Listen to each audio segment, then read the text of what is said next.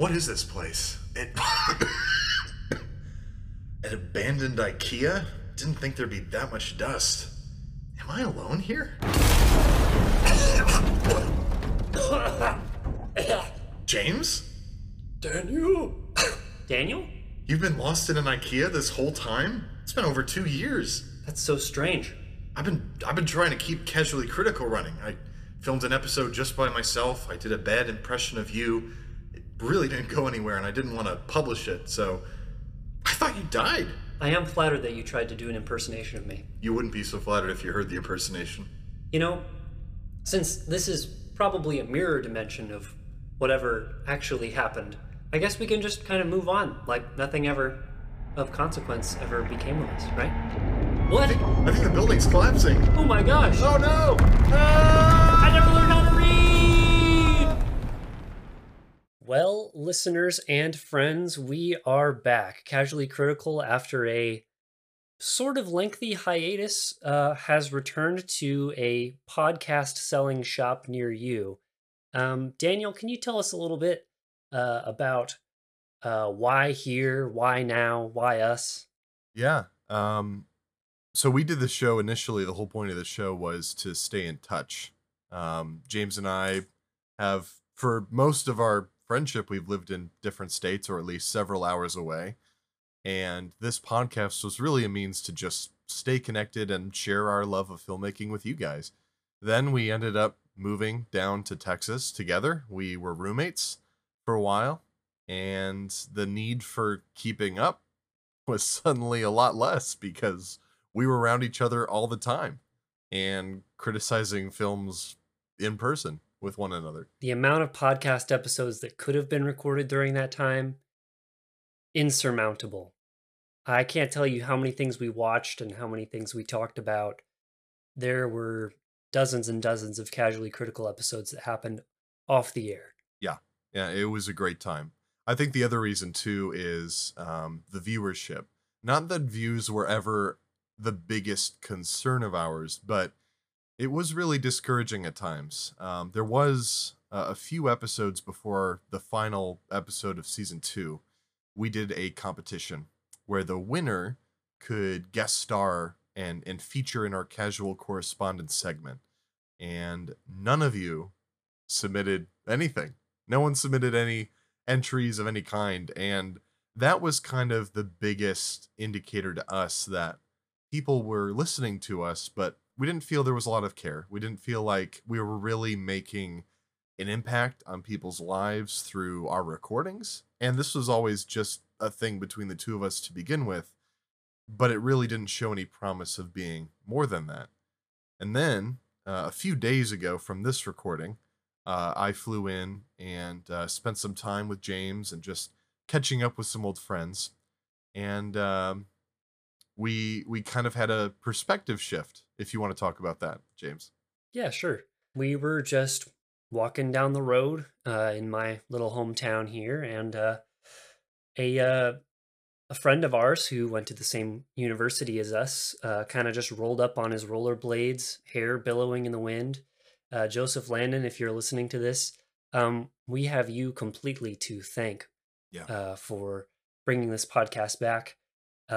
So give yourself a pat on the back, and the next time I see you, I'm going to give you a big hug because you made us feel very appreciated. You were telling us about how during your brief time at Walmart, or maybe it was lengthy, sounded lengthy because you were very desperate for some mode of entertainment or companionship. And you said that listening to our podcast provided some of that needed entertainment and companionship during your time at work. And that made us feel really warm and fuzzy inside. And funny enough, the very next day, we watched a movie and we recorded the review together. Yeah. And it was fun. And we're like, let's bring it back. Why not? We have to now. Oh, absolutely.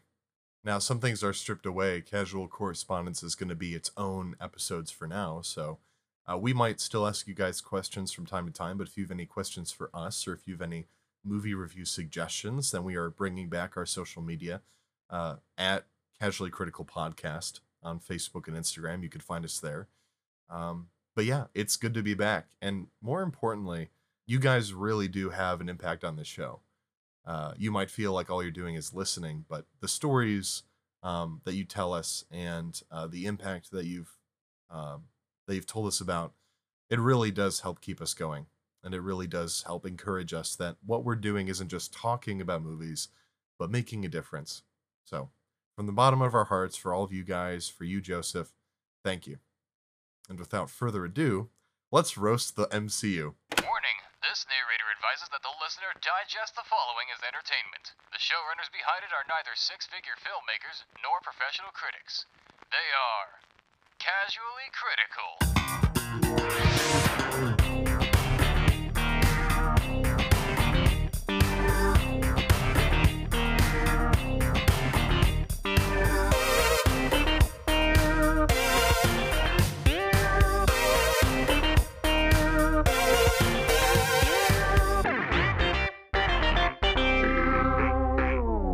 Welcome to Casually Critical, Season 3.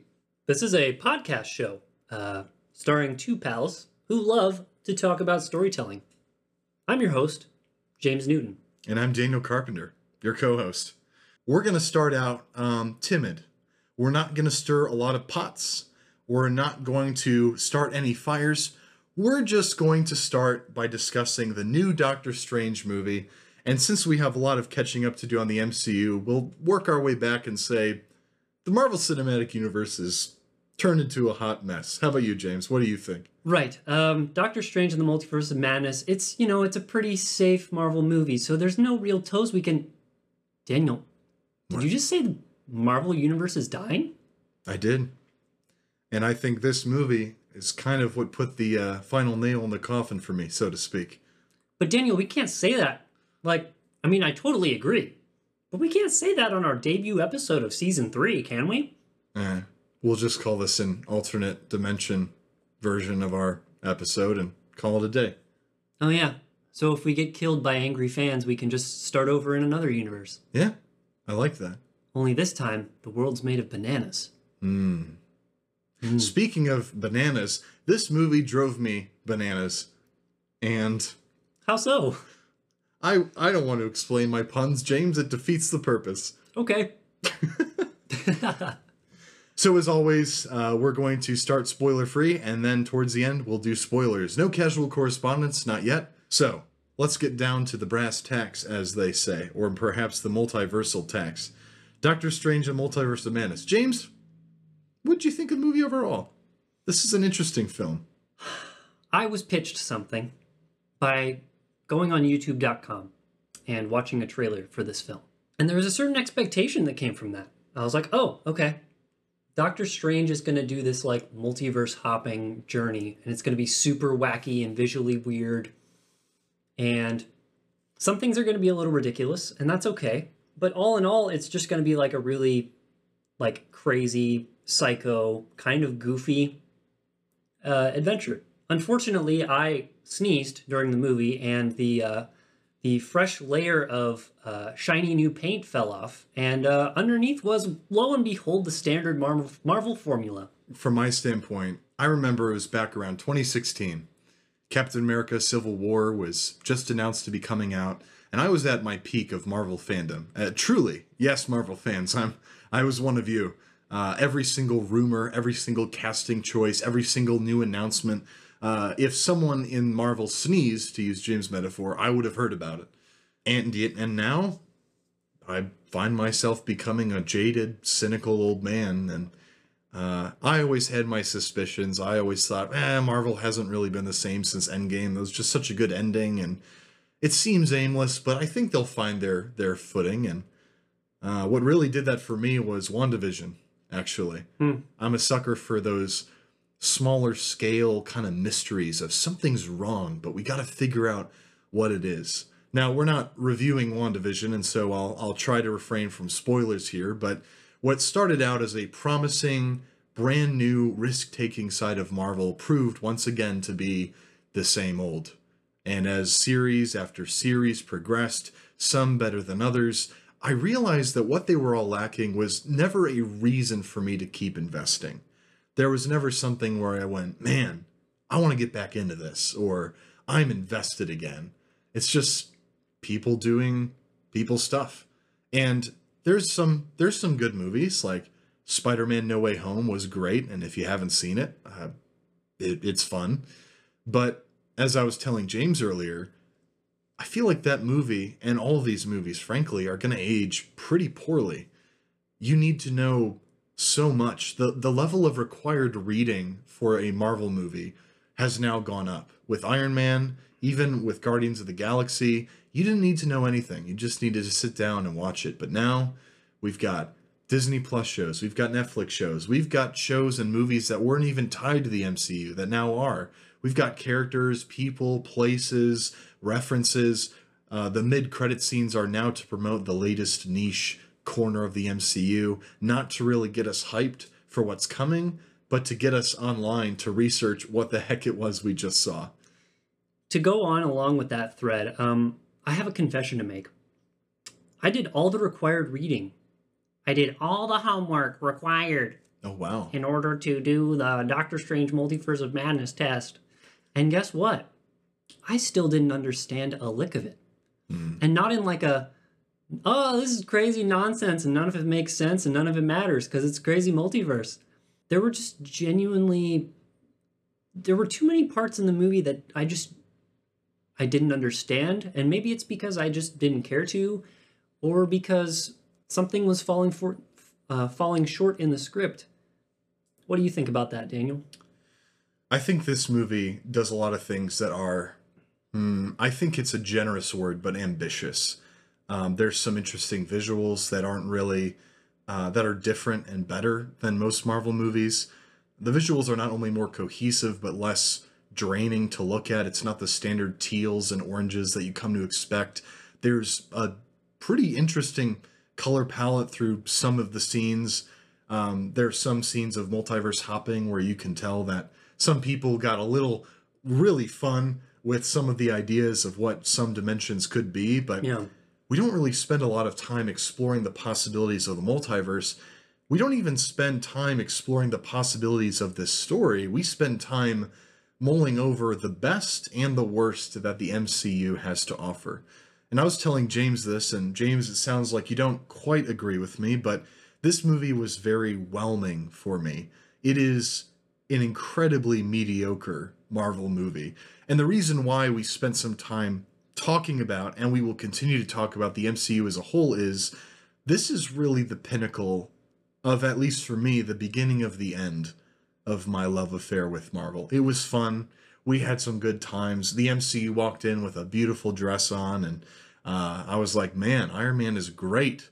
And there were some slip-ups, you know, Captain America, the First Avenger was okay, but you gave him props for trying. But then the Avengers came out. The MCU promised something. I said, don't disappoint me. And it didn't. And then they just continued. There were still some difficulties. Iron Man 2, Avengers, Age of Ultron. But then Infinity War, Endgame, Spider-Man Homecoming.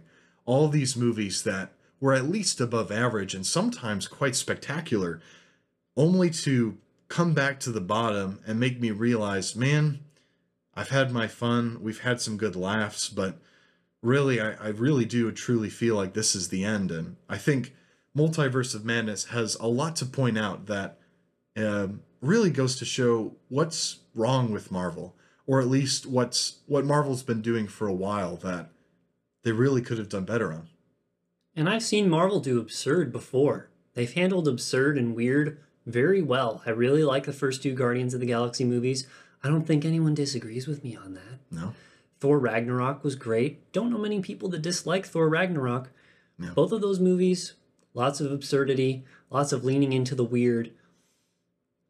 But I think the challenge that Doctor Strange Multiverse of Madness has is it tries to be too many things at the same time. It's trying to hold together this standard Marvel structure while also trying to follow and continue Stephen Strange's story arc, which I don't really know what that is anymore, and it seems to me like Marvel doesn't know what to do with him at this point either.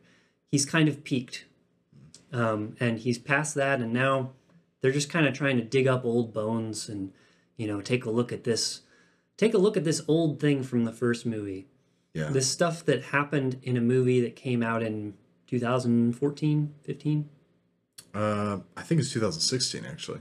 Okay, so it came out right before Infinity War then. You were getting there. Yeah. Stuff that I don't remember. Stuff that me as a person who's been trying to keep up with the MCU, I was still left a little confused, a little staggered, and I, like I said, I did all the required reading, and I still found myself underwhelmed by the quality of this film. Disappointed. I felt like I'd seen the same movie before. Just not better presented than this one, I guess. Now, I know that the production of this film, there were some difficulties, obviously the big one being the pandemic that everyone knows about at this point. This was one of Sam Raimi's first films he's directed in a long time. He did Oz the Great and Powerful, and then he just stopped for about 9 years and then started did this movie. He loves Spider-Man, but he also likes Doctor Strange and really wanted to make a film that fans loved, which actually kind of makes me hurt for him, to be honest with you. Yeah. The fact that he was kicked around that much. Also, another trivia fact I found is it said that due to the chaos of the production process, Sam Raimi and the screenwriters essentially figured out the movie during filming and then conceptualized the ending about halfway through the shoot. Wow. Now, it's easy to get on board and say, oh, the movie is crap then. I want to be clear. The ending did not feel that bad. Like, there were some things in the beginning and middle of the movie that felt like they were headed there, so it could have been worse. That being said, it really does make me feel like Marvel is less of a studio, more of a process.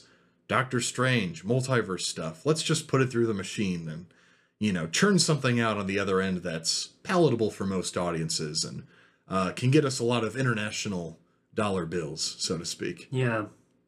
And they threw in a lot of things that were seemingly unnecessary. I leaned over and talked to you during the movie earlier today, and we were like, why is there a Minotaur? Yeah. Love Minotaurs. Love them to death. You ever seen the Narnia movies? Love Minotaurs in those. It's a good time. Right. Minotaurs, they're good boys. But there's just one Minotaur in this movie, and they don't explain why. And I just couldn't help but think, with my cynicism towards Marvel, normally I'd be like, oh, look, it's a cow guy. But for me, it was just like, oh, yeah, I guess that's kind of one of the first things you see in the trailer. And this was good trailer fodder, I guess, Yeah. It feels otherworldly. You have this this Eastern kind of architecture in the foreground, smoke rolling over it, and then you see the back of the head of a Minotaur. I just remember that shot from the trailer, and I now remember seeing it in the movie. Unfortunately, it didn't really have any significance at all. Right. And we'll get more into that specific scene and scenes like it in our spoiler review. But to that point, for you, it was the Minotaur. For me, there were several aspects, including the music. Marvel's music has been a point of many critics for a while now. There's an excellent YouTube video essay called The Marvel Symphonic Universe. But there really isn't a lot of cohesion. Yeah. The most cohesive music theme in Marvel is the Avengers theme. And even that was kind of manipulated and attempted to be changed by Danny Elfman, who also composed this movie back in Avengers Age of Ultron. He modified it, tried changing the theme, didn't quite work. Doctor Strange has an amazing theme by Michael Giacchino, who's an incredible film composer, did a great score for the Batman. And Danny Elfman, or maybe a Marvel exec, or I don't know who makes these calls, but they're like, yeah, Doctor Strange has a great theme with dedicated instruments. Let's just throw that aside. Iron Man has over 3 different themes, one for every single movie he's in. Captain America has his own distinct theme that changes for every single movie that he's in. There's no cohesion. Nothing really sticks. There's even some stuff, as we'll touch on later in our spoiler review, that was built up in the first Doctor Strange movie that is either never pays off or is shrugged aside in this one. It's true. What's your reward for caring about this specific world? What's your reward for caring about these specific characters? Well, whatever serves Marvel. And that is I think the thesis of the multiverse in general, not just Multiverse of Madness, but Marvel saying, hey, you're a part of it. You're a part of it. All these other obscure heroes, we're bringing them all together in our upcoming new phase. Give me one reason to care. Yeah. There's no reason. We are spread so thin at this point with the MCU. There's so many little pockets of the world that we're supposed to care about that have hardly been given any time to develop because they're leaning so hard on the Marvel crutch and saying, oh, this origin story, doesn't it feel just like Iron Man's origin story?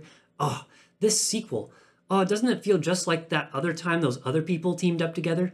Oh, these two heroes fighting each other, doesn't that feel a lot like that other time those other heroes fought together? Right. They're working through their second-hand and third-hand emotional currency with their audience and saying, here's what we've got. A lot of the enjoyment is going to ride on your either comic book knowledge or your nostalgia for the previous films. And I don't really have either of those. And I'm not trying to speak down to those that do. I'm not as emotionally attached, and I never really have been. I was the most in the peak of the previous phase of Marvel, which was in the Infinity Saga and with the ending in Endgame. That was where my interest was at its highest, and that's where it should have ended, in the first place. But here we are, picking up small pieces and trying to build another giant out of these little tiny finite grains of stories. Now, for some of you listening, you might be feeling like we're coming on a little bit strong. And for some of you listening, you might have been and still are really devout MCU fans. For me, the reason why I'm speaking so strongly on this is what I'm seeing happen to Marvel is what has already happened to Disney and what I believe is also happening with Pixar. Disney's brand, and it's an effective brand. There's some really good marketing direction behind these. But in some cases, it feels like the marketing is starting to run the movie. Yes. Let's take a risk. Okay, when's the last time Marvel took a risk? Well, I would say phase one, from Iron Man all the way to the first Avengers, was a risk. There were some, but even then they played it safe. With Thor, we saw this with his movies. The first two movies were very dull. They were critically probably the lowest of any of the original heroes. And it wasn't until Taika Waititi came along with Thor Ragnarok and said, you know what? Let's embrace the weirdness of Thor. Now you might say, okay, so that's a risk, though. Marvel endorsed a risk. Not really. The first Guardians of the Galaxy movie really paved the way for that quirky sci-fi brand that Marvel started to incorporate more of. And even then, that was from a director they took a chance on, James Gunn, who is very talented and has a really strong direction for the Guardians. But it was with a B team of heroes. If that movie failed, it wouldn't affect Marvel's brand because it doesn't affect the original characters. Right. Didn't affect Iron Man, didn't affect Captain America, Thor. None of them were tied to the Guardians movie. So it was a movie that Marvel could take a chance on. When that chance paid off, they started embracing it. More quips, more color, more wackiness. Everything is rainbow. Everything is 80s reminiscent. Everything is nostalgia based. Yes. And we've already seen Disney start to do that with their new Star Wars trilogy and properties and stuff like that. With Doctor Strange and the Multiverse of Madness, there are some elements that just feel half-baked. This was, when it was first announced, advertised as Marvel's first horror movie, and there was some divisiveness on that. Sam Raimi is a very talented filmmaker, and I do think some visual elements really show in this movie, but they never really go all the way with it. And there are some moments where Sam Raimi can direct really well, but he cannot out-direct the story, which we'll get more into later on. Yeah. I think my closing remarks before I ask you kind of what your opinion is and why we're feeling this way about the MCU, my final point is I'm a huge advocate for media literacy. And I'm not talking about reading books or watching a movie. Anyone can really do both of those things if they work at it. I'm talking about the art of critiquing movies and, more importantly, being critical of what you watch and how it has an effect on you. I think if you don't mind me getting on my little soapbox, I think Here we go. I think a combination of social media and overindulgence in binging TV, YouTube, and large-scale movie franchises like Marvel that are basically the equivalent of large-scale TV shows, we've become so inundated with media to the point where we take it for granted. We just kind of watch it, let it pass us by. We don't think critically about it. And there's a lot of people, even some critics I respect, that really love the Multiverse of Madness. They say this is really well done, this is really good. And I would say it's about as well done as a bunch of McDonald's food. It might taste good going down, and it might provide you some comfort, but at the end of the day, it's not really going to challenge you in a lot of ways. And if you keep consuming that type of content, it's going to be bad for you. And I don't think a lot of people get that. So I saw the MCU blaze a trail. They have innovated a lot. They've brought in the shared cinematic universe concept into the mainstream Hollywood media. They've taken a lot of creative risks, but now I feel it's become more calculated than it has creative, and that's why I feel very passionately about it. Yeah. How about you, James? I want to go over a couple highlights about this movie before I say my final thoughts. Okay. There was a cool musical thing that I noticed when watching this movie, which is the multiverse theme, which what I think was originally played in the Loki show, made an appearance in Multiverse of Madness, which I wouldn't have recognized until I took some time and thought about it and was like, where have I heard that song before? It did air originally in the Loki series, near the end of the series, which is another series that I will controversially say was kind of forgettable and ended in a kind of forgettable way. Yeah. But another thing I wanna grant to this movie is something you said about Sam Raimi. I think the visuals were cool. Some of the visual effects were very interesting. A lot of them already showcased in the trailer. So nothing super new or super interesting outside of the trailer was included in the movie. But it makes magic look like a lot of fun, and it makes it look like something that you have to be highly intelligent and very strong to do. They've always done a good job of doing that, and especially with Doctor Strange, they added the different kind of Inception-y kind of motif of like the rotation of the world and the ongoing like the repeating images in the architecture and things. That's always been a fun little visual flair. I was kind of hoping for more of that on a deeper level in this movie, but they definitely gave us some callbacks to the original mind-bending visuals of the original Doctor Strange. But I really liked what you said, Daniel, about media consumption and how Marvel is just kind of something that just washes over you. You're just like, yeah, that was a Marvel thing. I say in my medicated state, good movie. Because there's just so much stuff rushing by us all the time. And so how can we blame anybody for really just saying, that was fun? When's the next one coming? Yeah. And I wanna add on to that and say, we should be looking at these movies as standalone films. And although Marvel has become the biggest television show ever made, as you were kind of alluding to, if we just extract this film and just let it exist in a vacuum, a pocket dimension, perhaps, or a... See what you did there. Yeah, I was trying to make a multiverse joke there. And we just kind of take a look at it. The rules of the world don't make a whole lot of sense, and they don't do a very good job of explaining them. And these characters are pretty flat, and wow, the writing is pretty terrible. Whenever we wipe away all of the nostalgia of not just Doctor Strange and his comic content, but also Full House, and the Olsens, and Benedict Cumberbatch, and Sherlock, because all of those things are tied together because Marvel is deliberately picking actors that you like from other things. So it's all about the intertextuality. If we strip all that away and just look at this as a standalone film, not attached to any other films that exist within its universe and outside of its universe, it doesn't make much sense. It's not even like a wild ride where you're kind of being whipped around by a roller coaster and you don't know where it's going to go next. It just makes sense. It doesn't make sense in in the sense that this is a cohesive story that fits together and is packaged. It has to be attached to other things.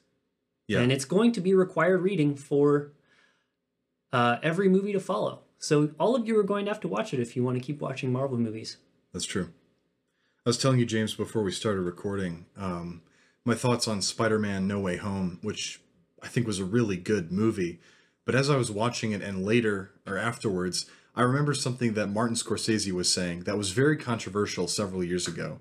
He said that Marvel films aren't really cinema so much as they are theme park rides. And that was people, I don't want to get too much into that because that would be a whole episode on its own, but he's not really dismissing them as just they're not real cinema, so much as the language that the MCU is using is very different and very, it doesn't leave a lot to the imagination when it comes to their stories or the content. Spider-Man No Way Home is a phenomenal film, but there is so much required reading you have to do. All these films that you have to watch to understand the characters and things that happen within that movie. I really do think that even in a few years and definitely within a few decades, in a few generations, no one's really going to watch it. Or at least remember it. And that's kind of sad to me. So let's continue our old tradition, dust off that book. James, out of 5 stars, what would you rate The Multiverse of Madness? I'm going to give it a 2 out of 5. I'll give it the same, actually. This is true form for Casually Critical. We give it the same rating. I believe last time it was within half a star of each other. Yes. But yeah, 2 stars. I view 3 stars as average. It's not a 1-star movie. It just doesn't do a lot super well. And I don't think I'll be watching this movie again anytime soon. Yeah. All right, let's head into our spoiler review. Want to join the conversation? Follow us on Facebook and Instagram at Casually Critical Podcast to get the inside scoop on future episodes. Feel free to message us on either platform to join in the casual correspondence or provide feedback on the show. Now it's time to dive into our spoiler review. So what was the deal with the Cookie Monster showing up? I didn't know that there was I didn't know PBS, who owns and distributes PBS properties? Because when Cookie Monster showed up and started going, oh, nom, nom, you know many things, Strange. You cookie I can't quite eat. And then Doctor Strange bests him with his magics. It really threw me for a loop because, I don't know. I knew that the Muppets were owned by Disney, but I wasn't sure about the Sesame Street cousins. Your thoughts, Daniel? If you feel confused listening to that, you're not alone. If your response is, hey, Cookie Monster wasn't in the movie, you're in the right place. This is our spoiler review, so please get out and escape. Thank you.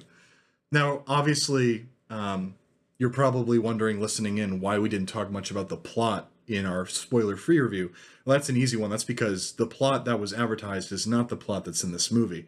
We have a twist villain, which is the Scarlet Witch.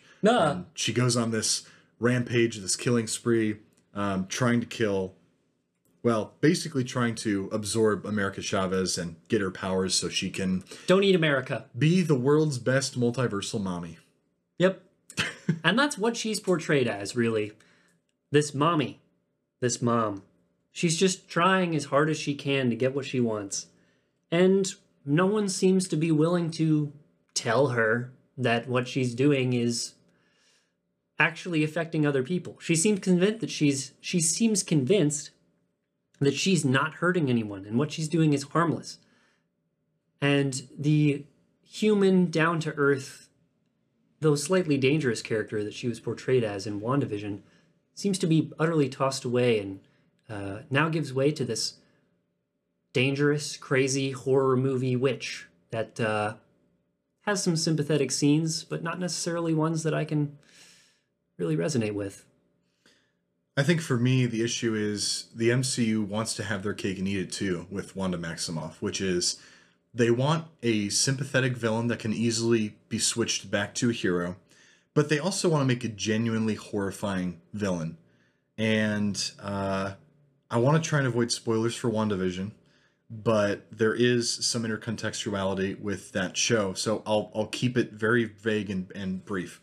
Wanda does some bad things in that show, that are really swept under the rug. Yep. In fact, they're not just swept under the rug, they're forgiven and completely ignored. I don't know why.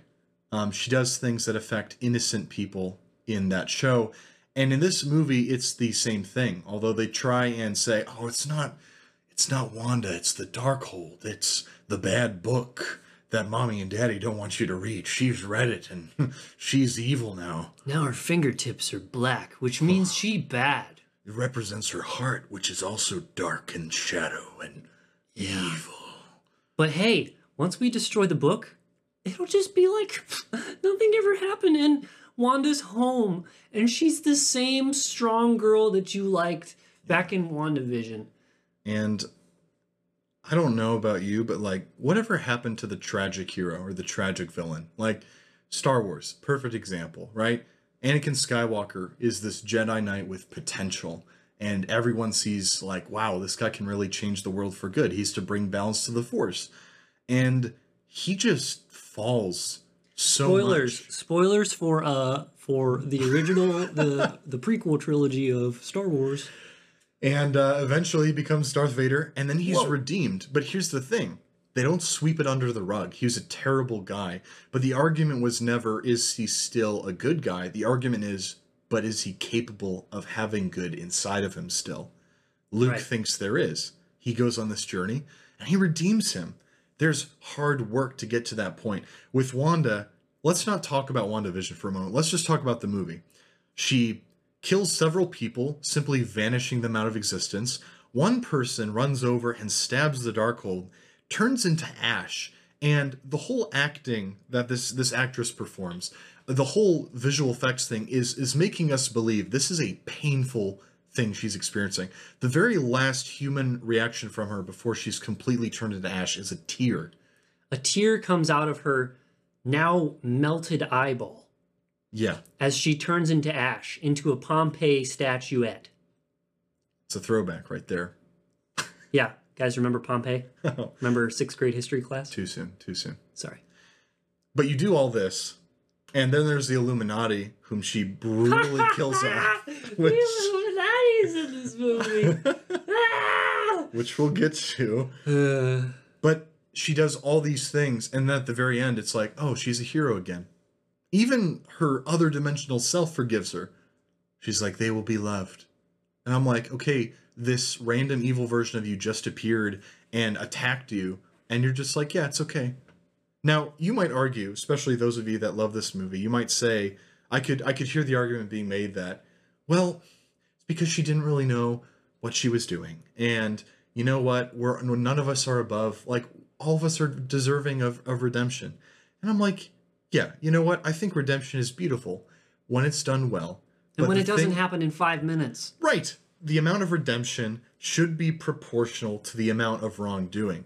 And justice can still happen regardless of redemption.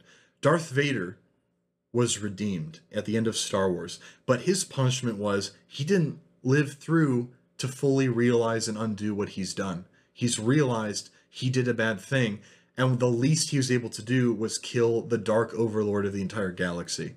With this movie, Scarlet Witch says, oh, gee, you know what? I realized I don't have to be a real mommy. I'll just go destroy my power. And it's like, okay, you built up the Darkhold as the thing that makes her evil, but then even though she's still under the magic of the Darkhold, she uses her own magic to destroy the Darkhold. What? I used the Darkhold to destroy the Darkhold. So it's gone. Like, reduced to ashes. And there's to atoms. That was the well, yeah, reduced. But even Doctor Strange has a line afterwards where he's like, she did what was right, or something like that. And I'm like, are we going to throw everything under the rug again? Like, how much can she do that she can get over? It's like, oh no, she was in grief. She's fine. Like, it's okay. By the way, you mentioned Doctor Strange in that scene. Zombie Strange was by far my favorite character. Yeah. He was very funny. I don't know if he was supposed to be, but I really loved Zombie Strange because he was having all these meaningful moments with America Chavez and with Wanda, and he was just like, my face is falling apart. I'm a zombie. You're supposed to take me seriously. You're really twists his neck around. You're really doing all these impressions today. Oh, thanks. I'm impressed. Thank you. This is now Casually Critical Characters Welcome, where we just kind of freestyle, do whatever our improv desires wish to do. I love it. It'd be that way. They do. Speaking of things that weren't that way, though, I want to talk about the first Doctor Strange for a moment. This isn't really a spoiler. This is a post-credit scene. Ugh. I don't know how to pronounce his name, so I'm not going to try. But he plays Baron Mordo. He's the magician that kind of... he's mentioned in Multiverse of Madness, and this is actually a scene that is discussed in Multiverse of Madness. Baron Mordo is the wizard that helped accept Doctor Strange into Carmitage, where he learned how to practice the mystical arts. He's seen as a good guy, and he helps Strange out, but towards the end there is a post-credit scene where there's a guy who's been shown to, through the process of magic, he was paralyzed from the waist down, but now he can walk. And then Baron Mordo appears presumably after being upset that Doctor Strange violated space-time to restore and save their universe. And what he does is he takes that man's magic, permanently paralyzing him again, and says, there are too many sorcerers. Basically, his philosophy is magic has gone too far, we're playing God, and I'm the one that's going to stop it. So a really solid villain for the sequel. I mean, it's personal. Can't wait to see it. It's mentioned briefly. Clearly, it's already happened, because when Baron Mordo appears in, I think, Earth 838, that other dimension, Doctor Strange says, oh, like, he was my friend, and then he turned evil. I'm like, okay, so the sequel already happened? Doctor Strange knows that Baron Mordo is evil? It's the multiverse. It'll happen later, and it'll be in a different dimension. But it's this universe's Doctor Strange that points it out. It'll be a limited Disney original series called Rigor Mortis, or whatever his name is, and it's going to be really cool because he's going to go dark.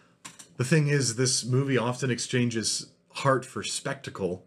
Correct. And never really delivers. And honestly, James, the Illuminati that were in this, in 838, I'm not going to say that. It makes it sound like I care about the world building. In that dimension, that was my biggest red flag that I just didn't care. Something was off. And that was when they reintroduced Black Bolt. They showed Captain Carter, and then... Wait, reintroduced? Yes, he was in the Inhumans show. Same actor. The Inhumans show that failed. Came out. It utterly failed at ABC, and Marvel kind of covered it up. This is their way of saying, no, we like him. We're bringing him back. It's like, cool. They introduce Patrick Stewart again, more required reading.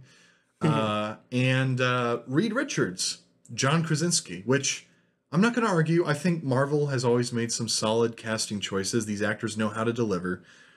But the red flag for me was I saw all these people, and part of it was probably that I knew the rumors already, but I was like, oh, that's cool.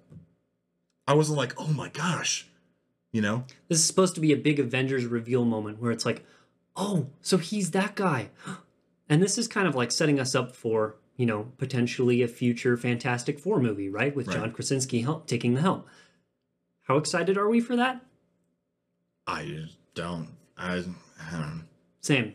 Probably going to show cameos from people we already know in Marvel, and Marvel's becoming a franchise. What cameo is going to be in the Fantastic Four movie? I bet it'll be even better than the cameo that teased the Fantastic Four movie. It's rough. It's rough. I also want to talk briefly about the fact that Reed Richards is done so dirty in this movie. In the comics, and again, not much of a comic reader, but what I do know is he's a brilliant mind, super smart. The Illuminati is actually a comic group, kind of like the Avengers, that operate more in the gray areas, that include Doctor Strange, Iron Man, Mr. Fantastic, all of like the smartest people, basically. But Reed Richards is portrayed as this genius. He is the dumbest character in the Illuminati. Here's what he does. First off, when... I'm going to get to this because it's a huge rant point for me, but Doctor Strange says, hey, Scarlet Witch is coming and she is unstoppable. You need to do something. And they're like, we can handle her. She's fine. We're not worried about her. It's you that we're worried about. And it's good because this is a twist for us. We're like, oh, Doctor Strange is the problem. But then Scarlet Witch just kills them all off like nothing.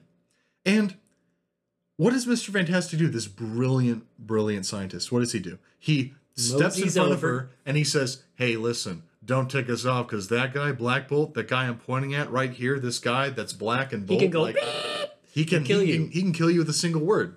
I'm like, great. You just told her your weakness. I'm like, James, stop right there.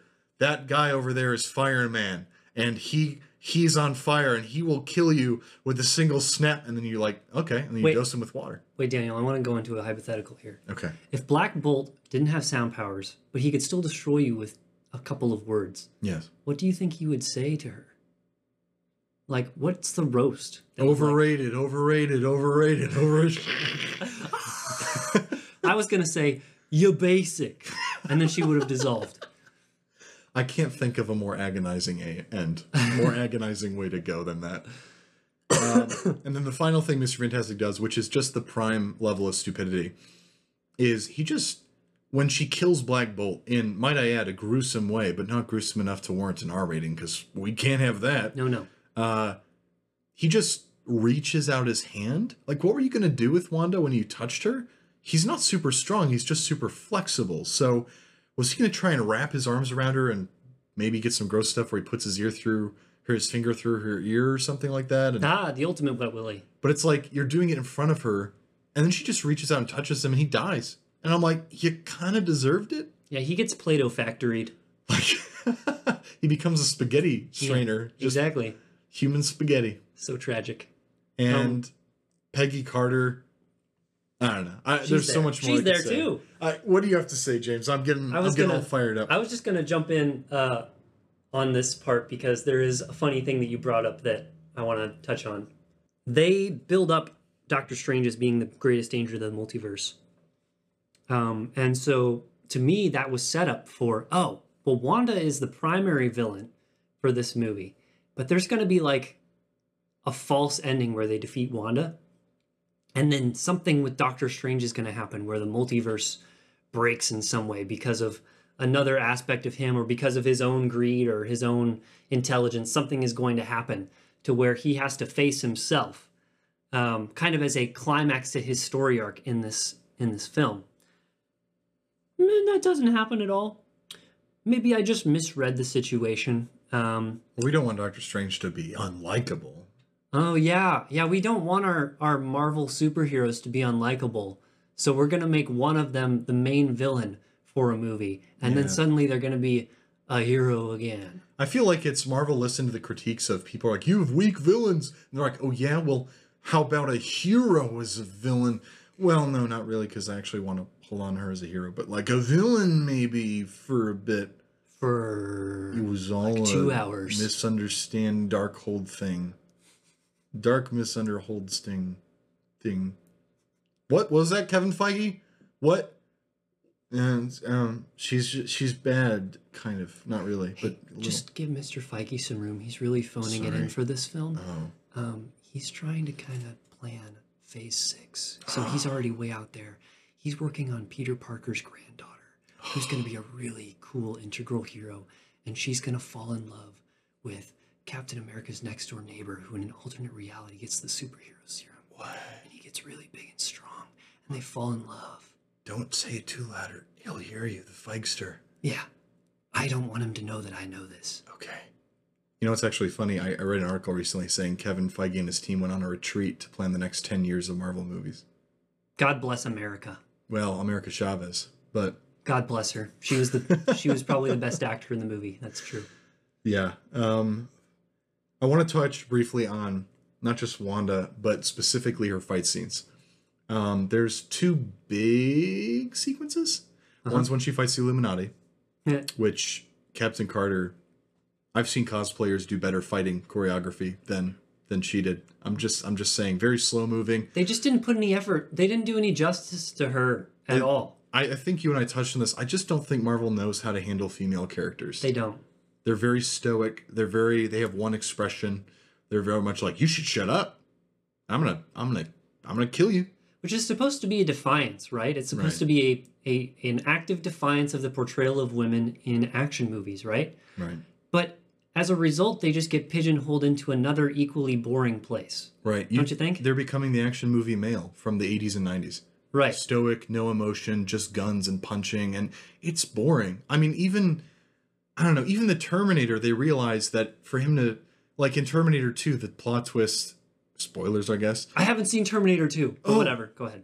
The plot twist is he's actually goes from the villain in the first one to the hero Right. because of some time travel shenanigans. But that's to give him more of a heart. He's stoic, but he cares and he does actions throughout that show. He protects these people. He does things. You know, there's weaknesses to him. And that's the thing, as human beings, like there's some things I'm great at, but man, I also have shortcomings and failings. And I just don't think maybe there's a hesitation to embrace that. But it makes at least the female characters that have spearheaded most Marvel movies boring. Take Black Widow, for example. Before these female politics really played a part in it, there were moments of weakness, even in Endgame. She was crying with Steve Rogers about how rough life has been, and I'm like, okay, even my cold heart's feeling something for this, for this woman. Like, she has feelings towards these friends that she's lost, and man, okay, that stinks. Her being vulnerable and less defiant, less resilient, less I'm strong all the time, made her more approachable. Yeah. And that's something that I think a lot of Marvel movies recently just haven't balanced very well.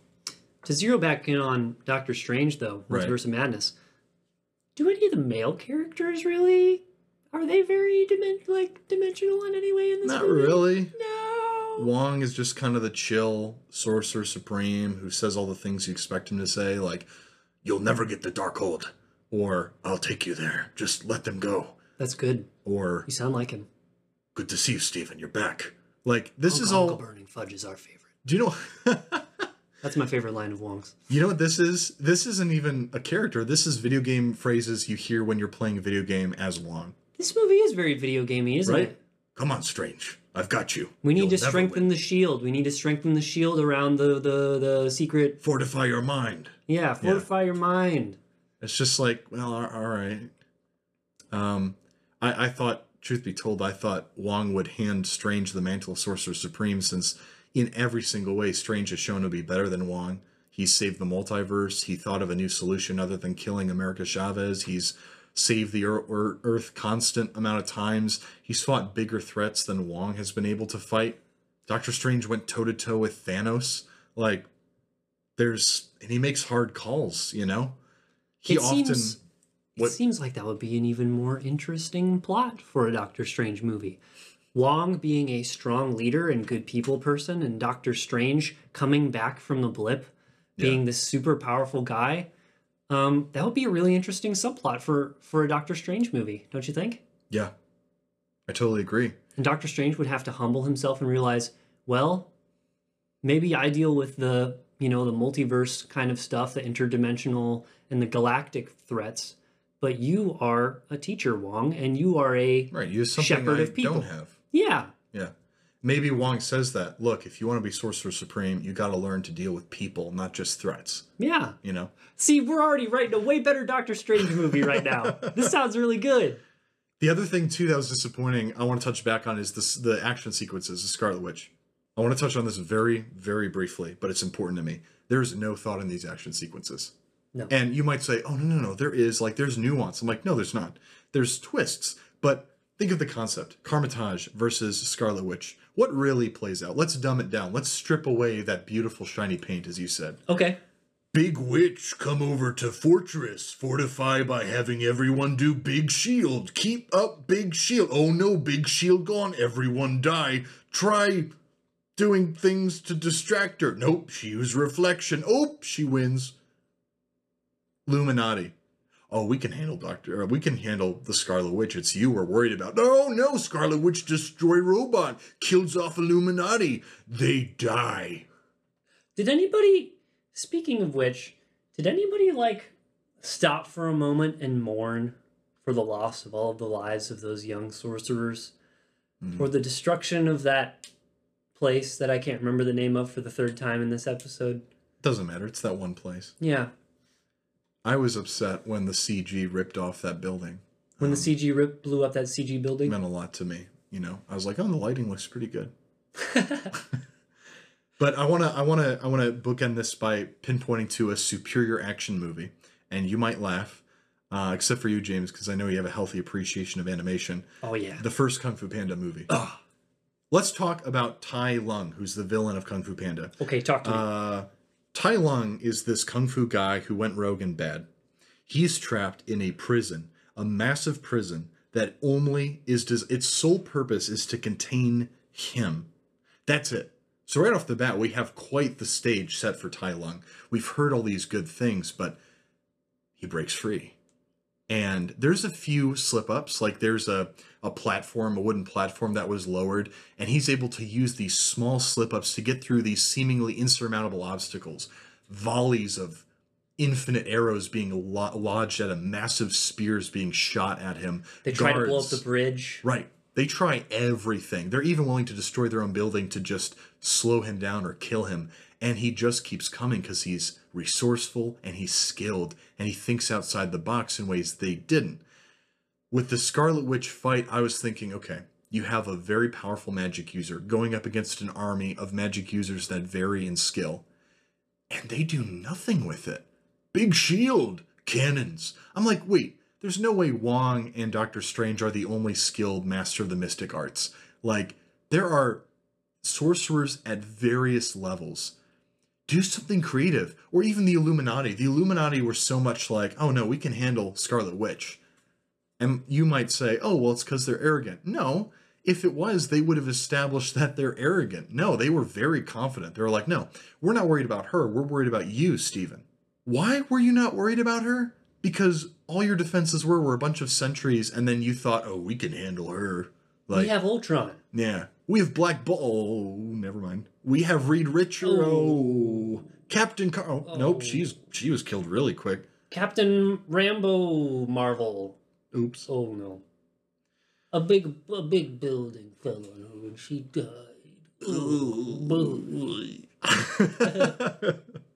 All that just to say, kind of wrapping up here, I honestly think the MCU, at least for me, is kind of dead at this point. It's the white noise you see on your TV. You might say it's repetitive, but you can also say, at least I know what I'm getting into when I turn it on. We love predictability. I mean, it's so easy to just lull yourself into not expecting anything from a movie and then being surprised whenever it's like, oh, they made one of the heroes the villains. That's unlike anything Marvel's ever done before. No, they've never done that. No, that's really cool. Civil War. Ant-Man fighting Falcon in his first movie briefly. Hulk and Thor Ragnarok. Anyway, it was an original idea, just, poorly executed. Yeah. All right, guys. Hey, good to see you guys back. Thanks for sticking around, and thanks for tuning in again. We're Daniel, James. This has been Casually Critical. And remember, eat the candy wrappers for extra texture. Take care.